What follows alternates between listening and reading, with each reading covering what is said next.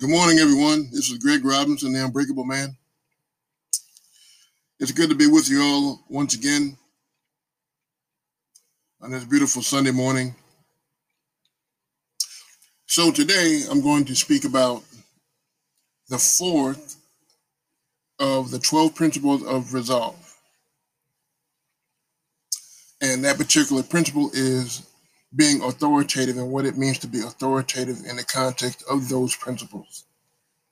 So as you all know, I always kind of do a brief repeat of what I've done before, just kind of keep it up to date and up to speed on where I'm at. So the very first episode was called "What's the Definition of a Father?" I talked about briefly the 12 principles. I touched on each one of them. And then the next episode after that, episode number 2, was about being flawed.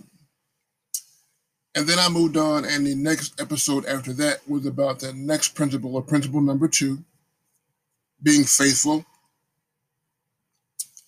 And then after that, I did the third principle, being accountable. So now today, I'm going to talk about, as I said before, being authoritative and what that means in relation to the 12 principles of resolve and being an unbreakable man. So if I have not explained this before, I will explain it again today, which is not a problem at all. This is authentic. This was real talk.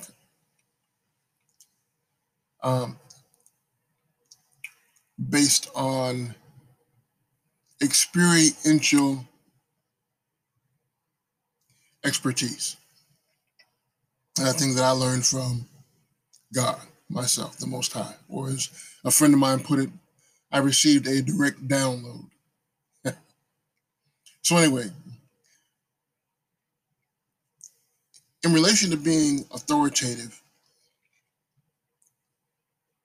that means that now you have looked at your quirks, your idiosyncrasies, your flaws, your issues, however you want to phrase the problem areas in your life and your personality and your character that you have issues with.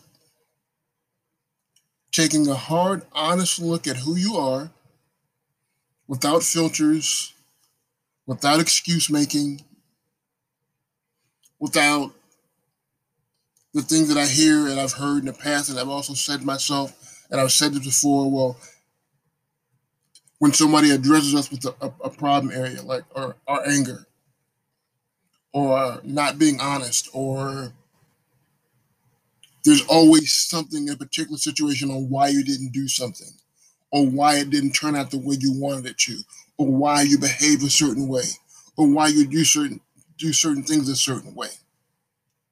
As in, well, that's just the way I grew up, or that's how I was taught, or that's what my uncle did, or that's what grandma did, or that's what's in my family, or this is the way we do things on this side of town, or this is how I did things in the military. Just because you learn a certain, how should I put this? Just because you learn a certain way of doing things or a particular trait doesn't mean that that necessarily is a blanket rule for everything that you do in your life. And we as individuals, especially men, we have to be ready and willing to take the covers off and to expose ourselves and to understand that everything that we have learned in our lives is not necessarily right or true. And or they can be right and true, but you can't apply the same technique or the same behavior to every situation. There has to be flexibility. There just has to be. And I always like to use myself as an example because this is how I learned. Like when I first came off of active duty, and even after I came off the reserve times, I had a specific way of doing things and how I dealt with people, and it was all in a military way. And I'm a veteran of two branches of service. I served in both the Navy and the Army, and during my Navy time, I spent 3 years voluntarily attached to a Marine Corps infantry unit. So it was all ingrained into my brain. We do things the Marine Corps way because that was superior to everything that I had learned in my mind. I grew up extremely poor, but I grew up old fashioned. Yes, ma'am, no, ma'am, yes or no, sir, excuse me, thank you, please, etc., etc. You speak when you're spoken to. You speak to strangers, you wave hi. You move to the Midwest parts of other countries, you don't do that. It's like, what's wrong with you? Where are you from? So, anyway, getting back on track, I would use my military teachings and the way I grew up and how my uncles and different people who were in my lives treated me.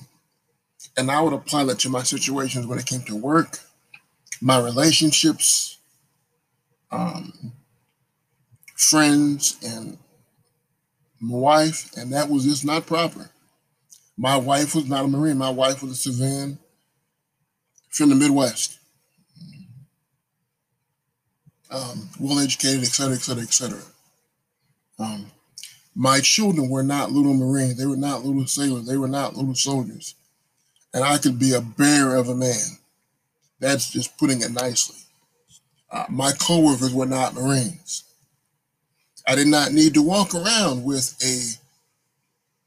For those of you who are not veterans, you may not understand this, but it's kind of it's a joke to me. When I first got out, I could not even wear a t-shirt and a pair of shorts without a belt. I had to have my t-shirt tucked. I had to have creases in my t-shirt and my sleeves. And I made sure it got tucked in all the excess. And it looked like I was wearing a set of Marine Corps short sleeve dress and uniform. And a t-shirt and shorts with a belt, with my socks pulled all the way up. They had to be neat, and I had to have a gig line and anyway, all that sort of stuff. It was just, anyway, it was kind of insane. Veterans can relate. It's so ingrained in your mind. And so I treated my coworkers like Marines. When I said something to those that worked for me, then it was done. They'd tell me I was a little crazy and maybe a little chested head, and I probably was. I was very high strung. And so people actually walked around in fear of me. And they'd say little things behind my back, but they would never say it to my face. Anyway, that's just how it was. And but I say all this to say that, see, my attitude was improper. Did I get things done? Yes, but there were no real people skills. There was none. And then I ended up alienating my spouse because of my behavior. She understood me to a point, but she used to tell me, say, you don't talk to me. So I said, okay, what do you want to talk about? Let's talk. No, she meant spontaneous conversation. Really genuinely wanted to um, see how I was doing and what was going on, just what couples do. But my mind was like, okay, I'm here. I've got something on my mind. Okay, you want to talk? Okay, let's talk. Kind of like the joke that we hear sometimes, like, okay, good talk. All right, okay, talk to you later. Okay, bye. I just couldn't wrap my brain around just having a casual conversation without there being a point to it. I thought it was pointless. Now, my friends that I served with, we were, as the saying goes, we're thick as thieves. I don't know what that even means, but that's just the saying. Um, but anyway, I didn't really mean to get onto a rant. But my point of saying all this was to say, now see, how I was taught and how I applied my teachings was not relevant to all situations. And what it did is it caused problems. Well, that's what I mean when I say talk about recognizing your flaws and your issues and understanding where you're at. So I had to learn new communication skills. I had to actually learn how to talk to my wife. I had to understand that I had control issues. I had some anger issues. How I dealt with my children, how I dealt with my wife, how I dealt with my friends, how I dealt with my coworkers, how I dealt with my bosses. I had no fear. How I dealt with people, just how I dealt with life. It was very immature in a lot of ways. It worked great for the military, but it had no place on the outside. And I even detested for a time working in the civilian because all my self-worth was attached to my military time. I felt like I had no place. I was the odd man out. So unless I was talking to another veteran or people that I'd served with, then things were kind of pointless. I was just going in an endless circle that was leading to nowhere. So anyway, so that was me discovering my own. That was part of me discovering my own flaws, among many other things that I discovered about myself too as well. But once I really started understanding it, and I started looking for ways to resolve it, and that's just one thing. My relationships got better. People dealt with me in a more positive way, a much more positive way. They were willing to help because I wasn't completely closed to outside intervention or advice. The relationship with my children um, developed into a better state. You can't resolve everything, but they did develop into a better state. I really learned how to listen, not in the military sense. I learned how to be constructive and not just a criticizer when talking about things. There was so much that I learned. And then so now I was able to take that and internalize it. I learned how to be a father and not just based upon observations from my past where I had no father in my life. And the individuals that I did have as father figures were not good examples. So what you do is you hodgepodge what you see through TV, through videos, through friends and families and acquaintances, and you throw all that together in a bag. Okay, this is what I need to do to be a father and how I need to be a husband. And a lot of times those examples are completely wrong or they're completely off because you just threw together a bunch of stuff like a smorgasbord and you tried to make that work and that doesn't work. So what helped me was once I gave my life to God, understood the precepts of what salvation was and all those things, not to diminish God at all. I don't want to get into great length about this at the moment. But I actually prayed and I asked God to teach me how to be a father, how to be a husband, how to be a better man. And God worked on me for 18 years plus, because I'm at my 18th year now. It doesn't mean it's over. But it took him 18 years from the time that I gave my life to him and developed a relationship to build me into the man that I am today. And I still, like to say, I still have lots of remnants of old Greg. But I had to keep old Greg in a box, keep him compartmentalized. I understand who he is.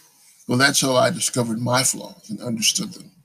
And then as I recognized my issues, then I changed myself because I wanted to be changed. Yeah, that's part of it. When you discover your flaws, you need to want to be changed. And that's where the ability to be faithful comes in.